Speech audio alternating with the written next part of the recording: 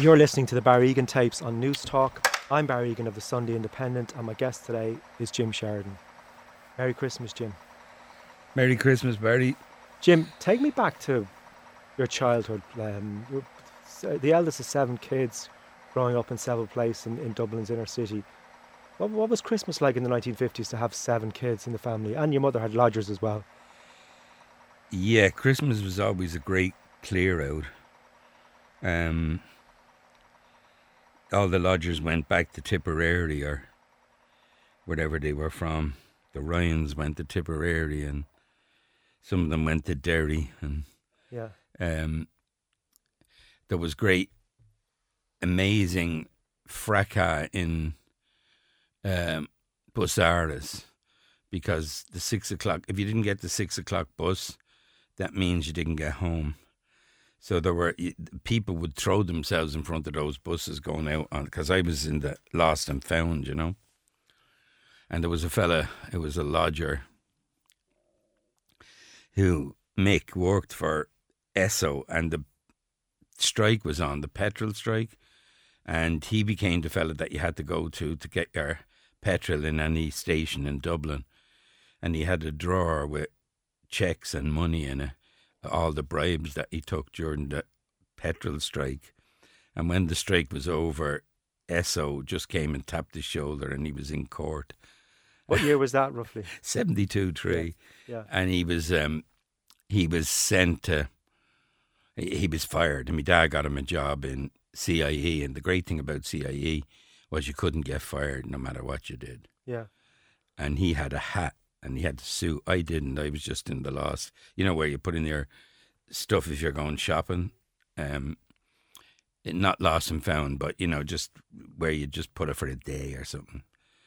And he was out front, and I remember him coming into work, and the boss said, "Where's Mick?" And I'm like, "I don't know," because he never turned up. He'd only come in at 9 and disappear to the pub. Yeah. And he came back in about 12:30, and your man said to him, "Where were you?" And he said, "Oh, I just went out for a pint." A milk.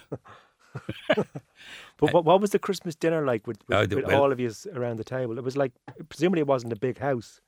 It wasn't a big but there was house. A lot of kids. No, there were slidey doors between the lodgers and us. You know, sliding doors. Yeah. And you could look in at the lodgers through a little crack in the door. But the dinner was big. I don't have that many. Because we would go to the granddads, you know, and that's what I remember most, going up to the granddads. And before there was a car, PZC 663, everybody remembers the first car, don't they, the number plate. And we'd go up to the granddads and get the bus from the Keys, you know. And I remember... On Christmas Day? Yeah, Christmas night, you'd have to get the last bus. And... Christmas was always stressful for me, Barry, to tell you the truth, you know. I don't know why, you know. Yeah, because your brother Peter wrote that as the eldest son, you occupied a position of privilege in the family. Was that true? Yeah, well, of course it's true, yeah. I was, like, spoiled. My mother would often come in later years with the grandchildren. She'd come in and say things like, "The dinner's not ready." Until Jim is here. No, the dinner's not ready, but she'd have like the leg of the turkey to hand to me. And I'd have to eat it in front of all the grandkids and my brothers and everything. But Peter also wrote that Ma told him everything. He was the Ma's favourite and she never did anything to hide it. Shay always took Ma's part when she fought with Dad. Yeah. He was her little protector. She told him things she didn't even tell Dad. Was that true? I think it is true. I think it's largely true. You know, Peter had the problem that he was called Peter. But your dad was Peter as well, wasn't he? So but you could have taken that as a problem. Why wasn't I called Peter? That's exactly right. Yeah. And so there was a little bit of sibling rivalry, you could say.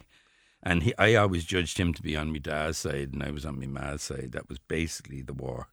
Yeah. And it's amazing how much those things affect people, you know, like when you're in a rage when you're 2 and you have no words for it, that stays with you forever because you've no way of externalizing what you actually feel. So you feel families always fighting at Christmas because they're all going back to when they were 2 and before it. And they're all fucking enraged with each other, you know, and it just comes boiling out in words because it never did when they were kids. And when your mother was dying, you filmed her on her deathbed. Yeah. And That's you asked her questions, and she said stuff like that she loved you and Peter the same. But Yeah. Peter didn't believe this. You had to show him the film, didn't you? I did, yeah. That's I hope he has the same memory of it as me. I did. It wasn't so much that I had to show him the film. It was that I was filming it, and Peter came in and my ma said, Pete, and I don't think I'd ever heard her calling him that, you know. And in my memory, she said something about like I loved yous all the same, and I was like, and I think I just said something stupid like, "No, ma, you love me" or something, you know. And she said, "No, I loved yous all the same, no difference." But I was filming her, Yeah. so I was kind of just getting the last thing, and then I just gave the tape to Peter, and I think he looked at it and he knew what she said more than I did, so I don't exactly know what she said. In 1967, your youngest brother Frankie died. He was, what was he, 10 or 11? He was 11, I think. Yeah. How did that affect the family? That was huge. That was the biggest thing. That's the roundabout, I call it. That's the roundabout everybody goes to and never gets off. Yeah. You just keep going round the roundabout. It's a very difficult, you know, like I think, was it Bono had in a song, "There's no end to love because there's no end to grief." It's like... Yeah. And was it after that your parents would bring other kids to swimming baths? Were they projecting their loss onto other kids, do you think? Yeah, I think so. I think what it was they were bringing kids and, you know, they'd come back saying, "Geez, that Charlie out of the flat's nearly drowned. I had to save him." So they were always saving kids, you know? Yeah. And it was like, to me, a kind of unconscious thing, you know? And with that unconscious thing was also in My Left Foot, because Christy falls down the stairs. Your brother died from falling down the stairs. Yeah. Did you know that at the time you were doing that? Not really. I mean, what happened was, when you're editing a movie, you're watching the same thing maybe 100 times, maybe 1,000 times.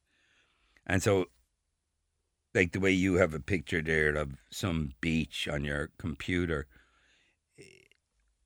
it up-gamed this picture of stairs every time I was in the editing. And it was the stairs in the posh house, the stairs in the poor house, the stairs in Christy's house. And I was like, there's an awful lot of stairs in this, you know?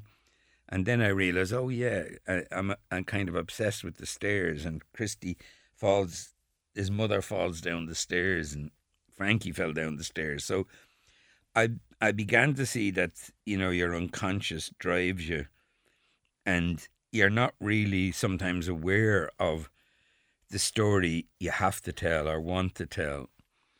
And I think most writers, when they're not in control of their material, the story is telling them, as opposed to they're telling the story.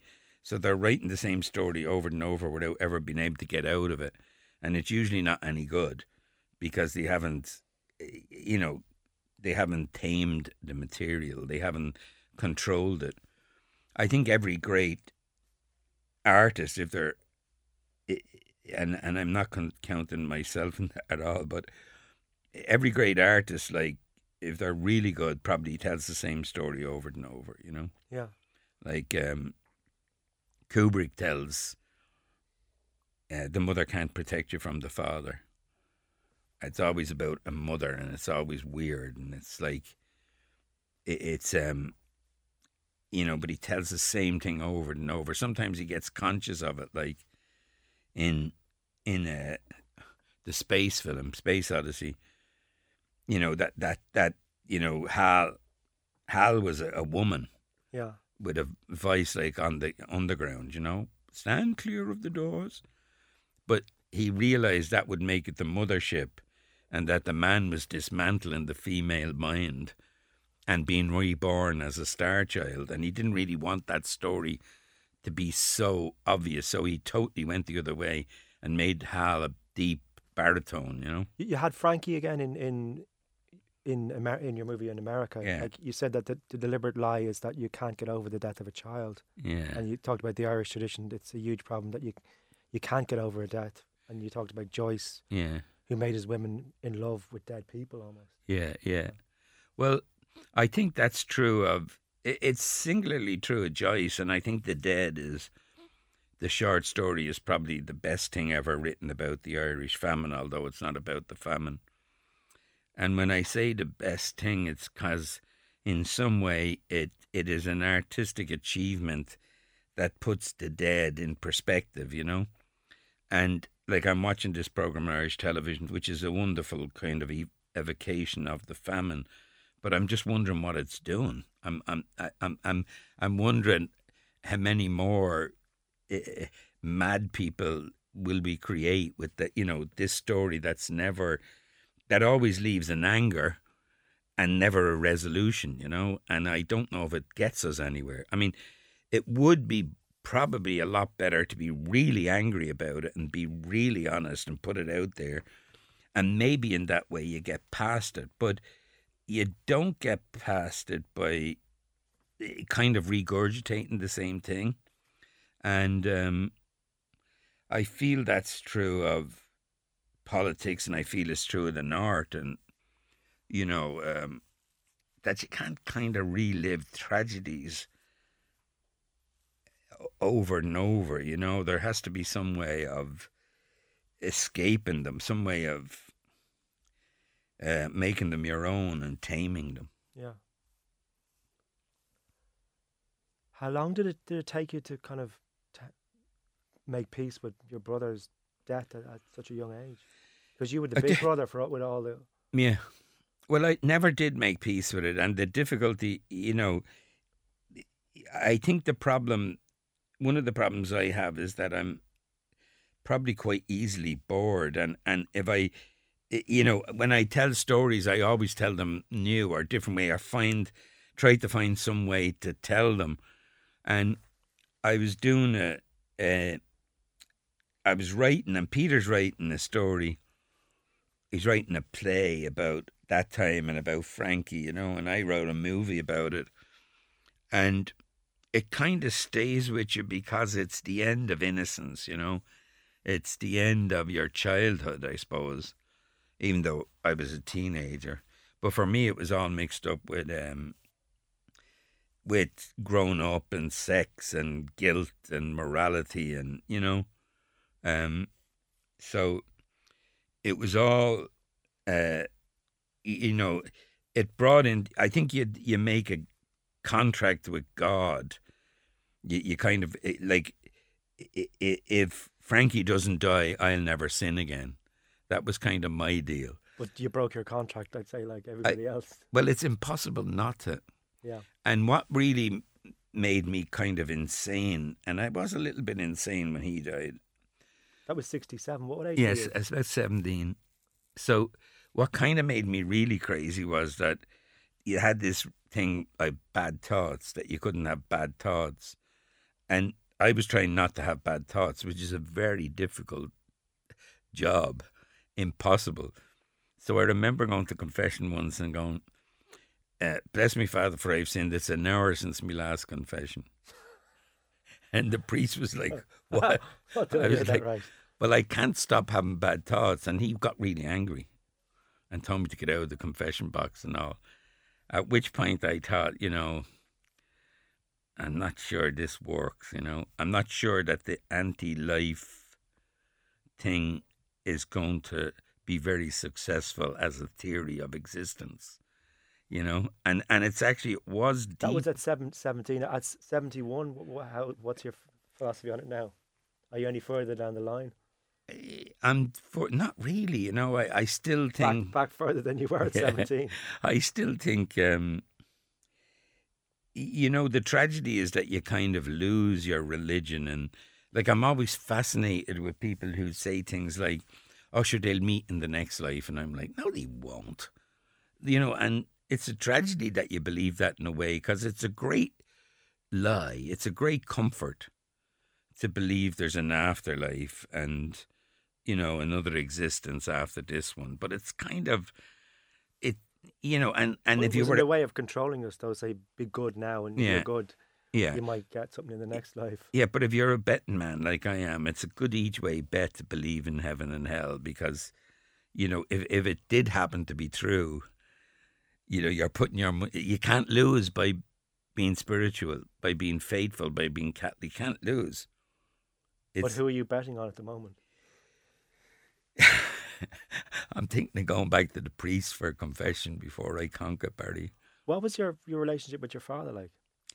Always difficult and always stressful. But you made a movie about him, essentially, in the name of the father, didn't you? Yeah, I did. You know, I think I don't know if I told you that at the end of that movie in the Savoy, He came up and whispered into your ear, "I yeah, love you," and you yeah, were taken aback. yeah, and I was like, whoa. And I remember pushing him out and looking at him, going, "I never heard you saying that," but I didn't say back, "I love you too." You know, I was so shocked or so it was so unusual, and but you know, the more I think about him, you know, I think how great he was. You know, him and me ma, like they worked 2 or 3 jobs, and me ma worked in the North Star, and Dad worked in the dog track, and then on the weekends he got the ladders out and fixed the house or did some job around the place. He was a So you had a non-stop. few bob in the area. You We were the the aristocrats of, yeah of of Sheriff Street. We yeah, were the poshies. We yeah. were the ones with 3 stories. And you were as the most privileged one. You were the extra aristocrat, little Lord Fauntleroy. I was. Sheridan. That's exactly. And when I was about 18, I had like a kind of suede jacket and kind of brown trousers, and I remember fellas on the North Circular singing, "He's a dedicated follower of fashion." You had a London accent as well. Yeah. Yeah. So yeah, I remember all that growing up. And when you were that age, where would you watch movies? Could you go and watch Goddard or Fellini or that kind of stuff? No, I'd watch the following upper with the fella hanging off the cliff over in East Wall in the church. That's the first movies I saw. Yeah. I mean, the first actual true artistic event that ever had a big impact on me was going to see Shane in the Protestant Hall that was Sean O'Casey's original church on, over on the lower Sheriff Street, Abercorn Road. And they had a Protestant church there that was in disrepair. And I remember being freaked out because I went into it once and there was birds flying around because there was a hole in the roof and they had to fix the hole in the roof. So they had Shane for sixpence on in the cinema. And I went up to Anto and I said, can we go to that? And he was like, what do you mean, Chero? I was like it's the Protestant church. They're saving up for the Protestant church, which was the devil, really. And he was like, but it's only sixpence in, Chero. But you go straight to hell for six For yeah, and we paid our sixpence in and sat there, and the projector was in the aisle, so you could hear it. What age were you then? I'd say I was 8. 8. Yeah, and when they were showing the movie, it broke. The projector broke, and so they couldn't. They tried to put it back together again. They couldn't make the film work. So all the Protestant men who I kind of didn't know. Were you looking for horns at the back of their heads? Yeah, they all got up on the stage and said, "Don't go now. We're going to do a show." So they all went to the back of the stage, rubbing their face, and I was like, "What are they doing back there?" And when they turned around, they all had black faces. They had blue polish on their face, and all you could see was their teeth and their eyes. And they got one of them and they put him on the table, and they did an old sketch. They must have done it before, of an operation on this man, on his heart. And his heart was an alarm clock that went off, and he jumped up off the table, and they ran around the table after him, and I fainted, and I was carried out of the hall. You actually fainted? I did. I was fainted. I was so terrified. I thought I actually was in hell. Because you're with a bunch of Protestants in Yeah. the church. Yeah. Tell me, the Project Art Centre Oh, yeah. was that the late 60s that you started there? Yeah, it was the late 60s down in Abbey Street, opposite the Abbey Theatre. And Colm O'Brien, Lord rest him, He just died there a few months ago. He started it with a bunch of visual artists, and Lee Gallagher had done a play or two there, and we came in, me and Peter and Neil Jordan. He was a visual artist. Lee Gallagher was well, no, Neil Jordan, wasn't he? Yeah, Neil. Well, the funny thing about Neil was he was more of a visual artist than I was, but I don't know if he was a visual artist. He was a painter, kind of, Yeah. you know. But His sisters were all painters. What was it? Is it in 1971 you and him wrote that play about abuse in Artane? Yeah. Journal of a Hole. And Yeah. Neil's father was very much not happy that because the Pope John had his memoir was called The Journal of the Soul. Yeah. And well, you when you put the play on at the art centre, you got rosary beads and bullets in the post. Yeah. And one of the reviews said, "What was it that this is worse than necrophilia?" No, that was a different show. That the honourable review for that one was the best review second best review we ever got was a fella called Des Rush. I think Des was like very friendly with Archbishop McQuaid, and he wrote for Indo, and when we did the gay sweatshop, the headline was worse than necrophilia, and the phones just went. And you lost your funding, didn't you? We lost $6,000, yeah. Which was a lot in 71, wasn't it? Well, my house cost 4,000. Yeah. So it was a house and a half. And, we lost the funding, but we eventually got it back. But what was it? There was a meeting with the Lord Mayor of Dublin, and you had nearly broke the door down because they were giving out about the gay sweatshop plays. No, by that stage I was like... But they were condemning you for putting on those plays, weren't they? Yeah, they were. And I think what happened was I had a fight with me dad. He knocked out my tooth. I had a long hair and no tooth. And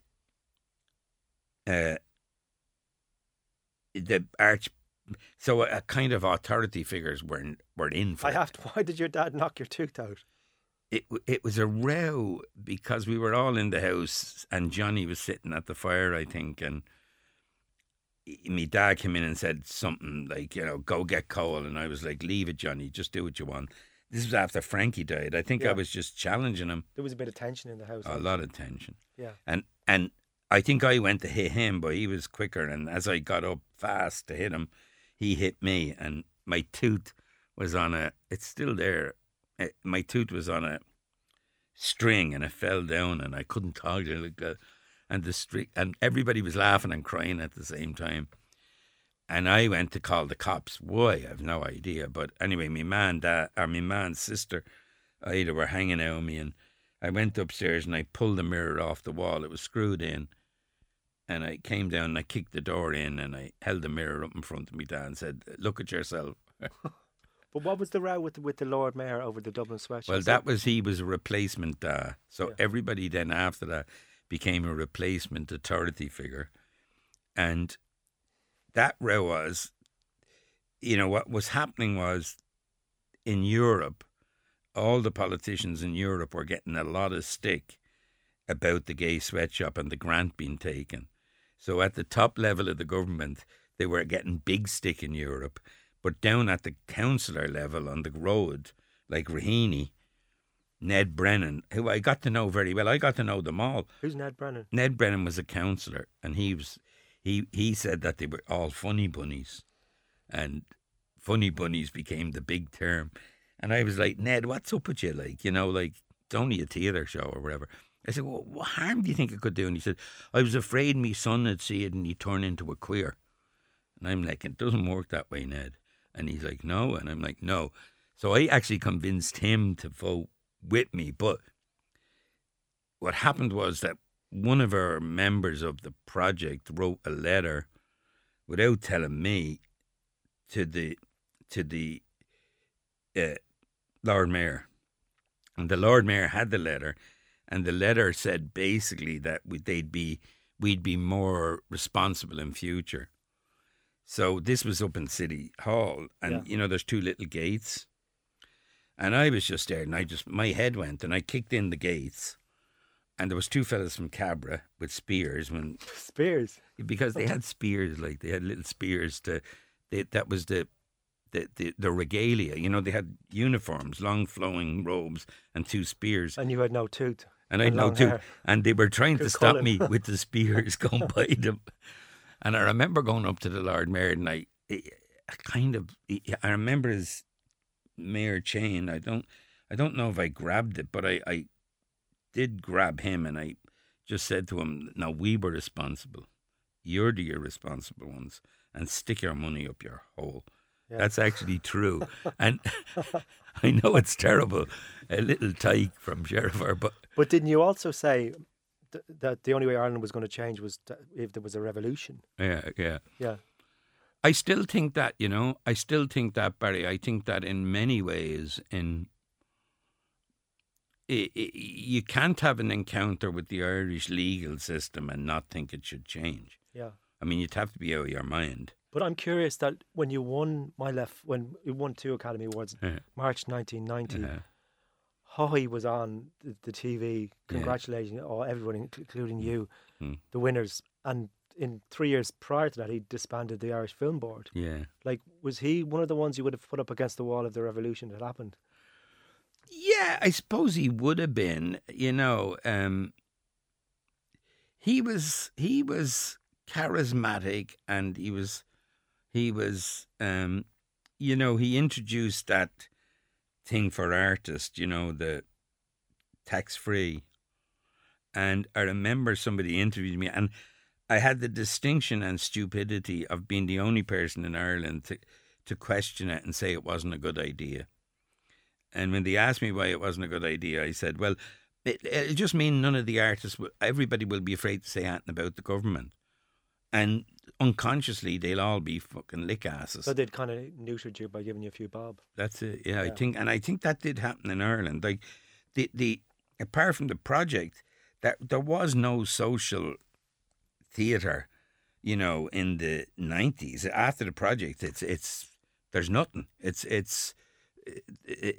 You know, I don't see much. I mean, sure there is, you know, but there's not like a cohesive, I would say, left-leaning liberal. Was that what the project was like back then? You know, you two were young U2 were there, and there was Gabriel Byrne, and like, was it all of these young creatives, mavericks together? What was Bono like then? Bono was the toughest little bastard of them all. Yeah. And what was he? Did you ever get into a scrap with him? Yeah, I did, and it wasn't. Did he with knock him. Another tooth out? How many teeth did you have to lose? Well, what actually happened was we were in the project, and it was the interval in U2's gig, and Paul McGuinness was there, I remember, and Larry and Edge, the whole band, Mannix, myself, I don't know who else, and the Black Catholics were outside kicking the door. And the Black Catholics were a group who hated U2. And they were kicking the door so much they were doing my head, you know?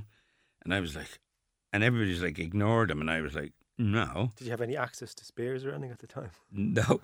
But they kept kicking the door down, boom, boom, boom. And so I said to Mannix, will we sort these out? And he was like, yeah.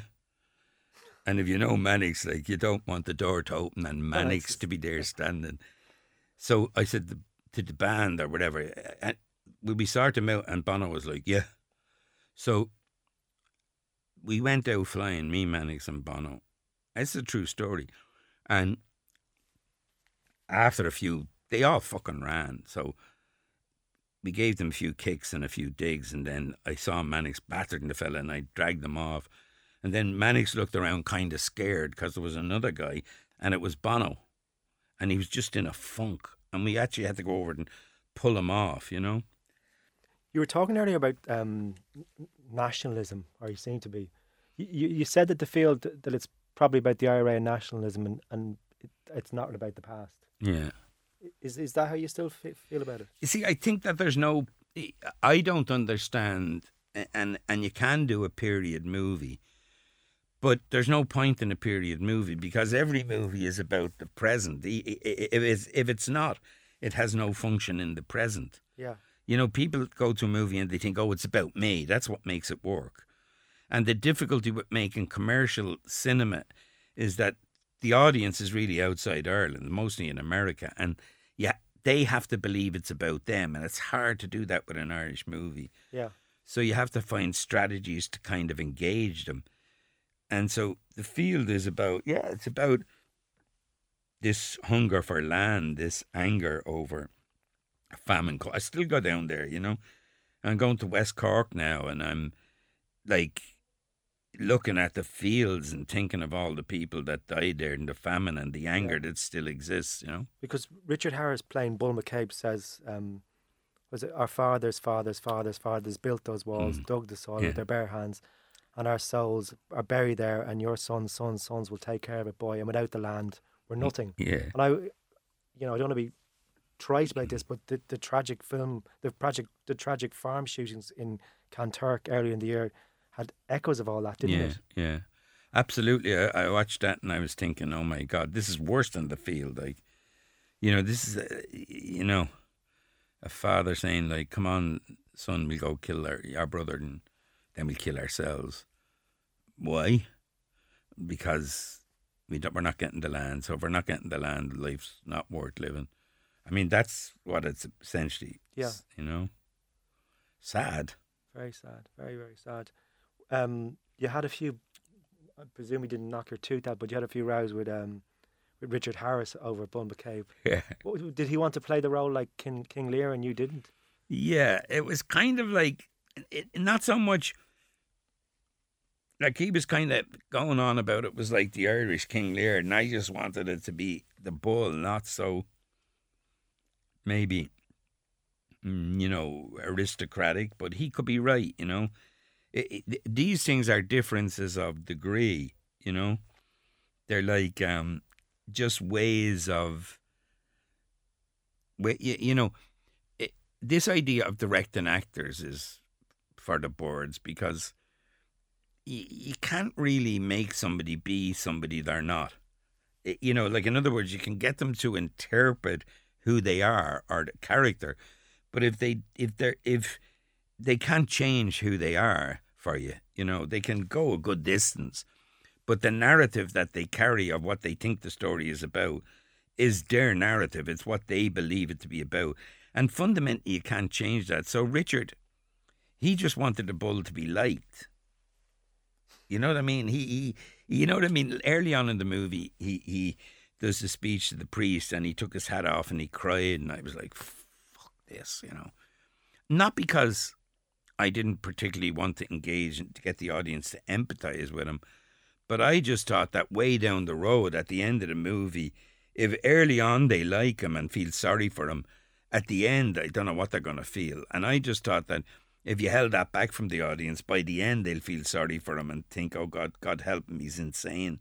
Because the movie goes very far out, What was it like directing Daniel Day-Lewis? What's he like? Daniel is, oh God, I saw him on the television last night. I was just going through YouTube. I was trying to connect up my television to the phone, and Daniel came on and he was talking to somebody about acting, and I didn't really realise, it was very emotional for me. He was talking about My Left Foot. He has a smile that's like a megawatt smile. Like it's a Julia Roberts smile, it's like could take over the world, And what's it like when the smile is turned off and he's pissed off? Look out. You don't want to fight with Daniel. You could fight with Harris and it would be like, Harris had the reputation, I think he knocked out like Brando and John Huston. I mean, he hit them, Have you knocked out anyone? No. I'm not that. Did you want to knock out Harvey Weinstein that time when he was trying to I pull did a move on you over into the West? Yeah, I did. Harvey, it sounds like I fight everybody, and I do. But once you don't fight with yourself, that's the main thing. Yeah, I do put it out there, and I don't hold back sometimes. But the thing with Harvey was, you gave him a heart attack, didn't you? I did give him a heart attack, and I didn't. I don't know what was going on. Him and his brother were trying to bully me into a thing, and I just decided I'll try and, I'll hit them a dig, I thought. And then I thought, then I'll have to do what they tell me. And so I decided I'd make them hit me. So the best thing to do would be to insult them, So I start out, you effers and bastards, fat, obscene brothers. And it was having no effect. And then I just, don't know where it came from, but I just said, I don't think, and I was like, what will I say next? And I said, I don't think you've any money. And Harvey went nuts, ran in the bathroom and came out with blood coming out his nose, down his nostrils. Coke? I suspect so, but I never thought he was like that. I thought he was Diet Coke, because he used to drink like 20 cans of Diet Coke a day. You would go into his room in the Savoy and there'd be 8 cans of Diet Coke on the floor. James Mitchell said it was like Central Park. You'd walk across the carpet and you'd hear crunch, crunch, and that was the potato chips and the Diet Cokes. And that's what it was like. They were. Here's the thing. I know Harvey, he's done terrible things and all, and he had one ability that nobody else I ever met in the film world had, which is, and this is the weird, uncanny, you don't feel good. When he saw your movie, he loved it to the point of possession. Now, that's a very difficult thing to do. Because most people, they'll see something, they'll appreciate it, like it. No, when Harvey saw it and loved it, it was his movie. It was his movie. It was no longer your movie. It was his movie. And it felt both like, I suppose what he was like, it felt like love and the opposite at the same time. Like you were like, whoa, what just happened? Tell me, what happened with you and Gabriel Byrne on In the Name of the Father? That was very odd. It was a kind of confluence of a lot of things that came together where Gabriel got into the role of being the daddy, where he was the authority figure and he'd bought the rights to Jerry Conlon's book. And I don't know what happened, but I think he had bought it and never really said to me that he wanted Johnny Depp to do it, And maybe he wanted to play Giuseppe himself. I don't know. I mean, I have to ask him this. I should be asking him, not talking to you about it, Barry. But I think there was something like that, and I just ignored it all and cast Daniel Day. And it wasn't even I cast Daniel Day. What happened was, on a Friday, I said to the studios, "What do you think of Daniel Day-Lewis?" I could ask him. He did My Left Foot, and he loves the script. And they're like, "Who? Daniel? Oh yeah, that fella from My Left Foot."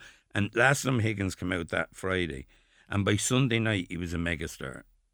Like, it made like 100 million. And they were ringing me on every phone around Dublin. And Daniel we had the money, whatever we wanted, by Sunday. And I think it was just like normally you do take a movie and it takes a long time to get going. But the horse just bolted. And I think both me and Gabriel were like trying to hold on and, make the movie. And I think it got into conflicts with him and another movie he had to do. But like, he was great. He's the father of the story. He bought the book. He saw the movie before anybody. So I can't criticize him. It was unfortunate that we actually had an argument, Yeah. But has it been ever resolved? Yeah, we talk to each other, but I don't know if it's ever been resolved. I love Gabriel. He's a sweet heart and he's a great writer. And he's in New York now. I very rarely see him. I'd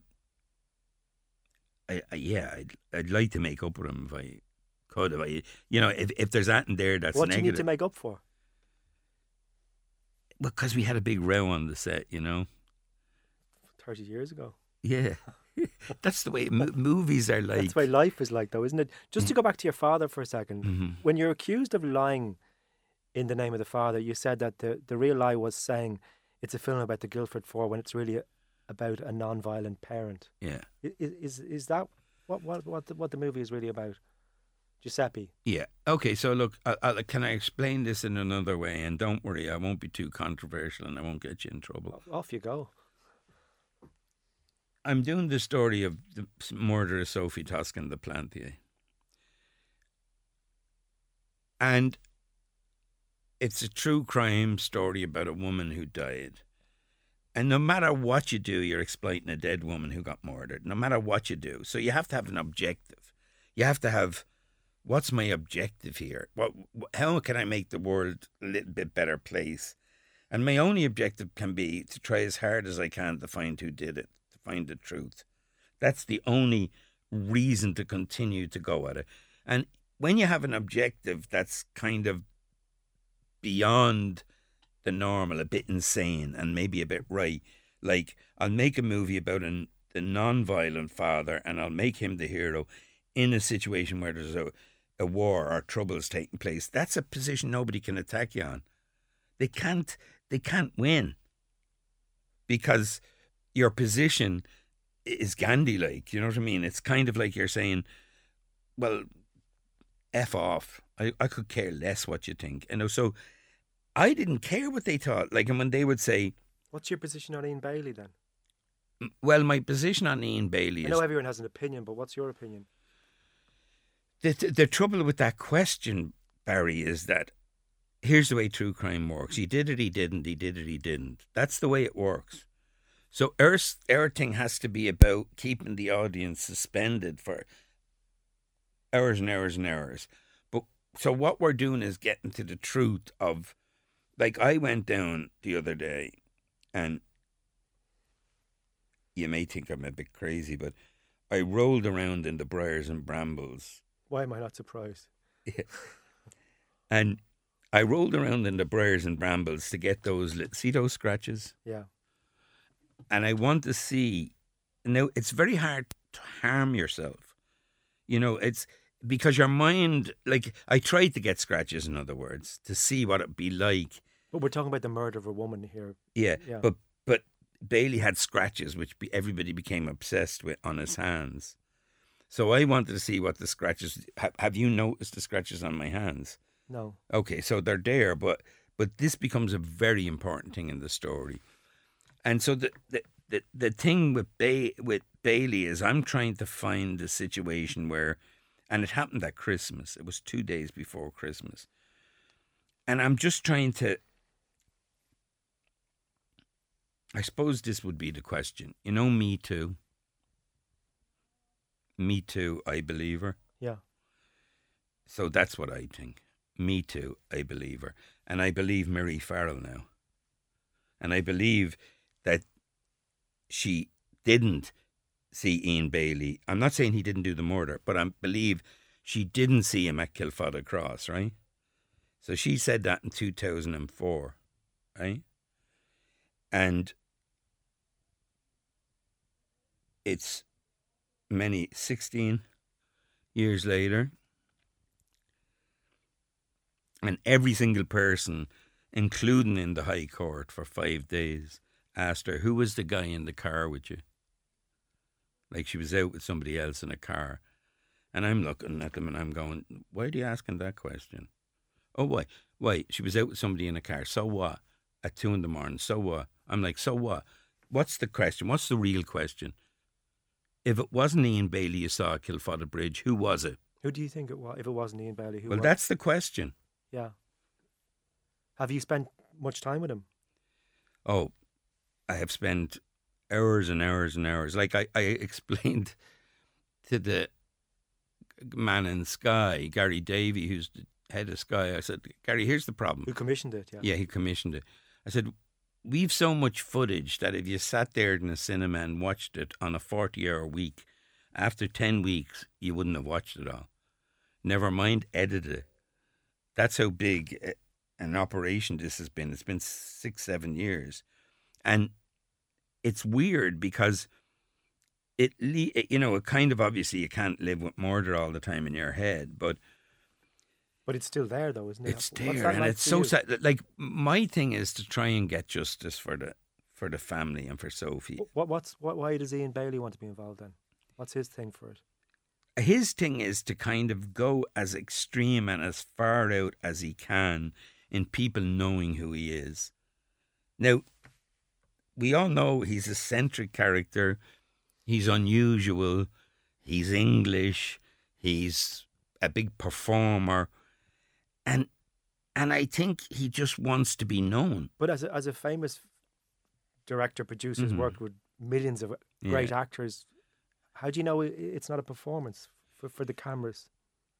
That's the most interesting question you asked. Because now you're dealing with real life. You're not dealing with making up, and you're dealing with life and death. And at the end of the day, a murdered woman. And a murdered woman. And you can never know what the truth is until you find the truth. But trying to do that and trying to get answers is the most difficult thing. You know, trying to get answers is the most difficult thing. And how close are you at the moment to finding, the inverted commas, the truth? Well, I think we're quite a bit of the way along. It's very, very difficult because, you know, the problem is it's an ongoing investigation. And when it's an ongoing investigation, nobody has to tell you. So what's the ending, though? Well, the ending is that we, it's almost like I have to become like the police and pursue the truth on my own. Just to wrap up, tell me what you're 71, you'll be 72 obviously in February. What great truths have you learned about life? If you want to get into a fight, make sure you have Bono with you. That would be a very good... Listen, that's not a bad one. What Marlon Brando said to Al Pacino was asking Brando about, I suppose Al was thinking I'm the next kind of Brando, and I think he was asking for advice on acting, And he said to Marlon, what's your advice? And Brando said, never go to court. That, I would say, is very good advice to most people, especially in Ireland. Jim Sheridan, Merry Christmas. It's been great having you in. It's been a roller coaster. All right. The Barry Egan Tapes on News Talk.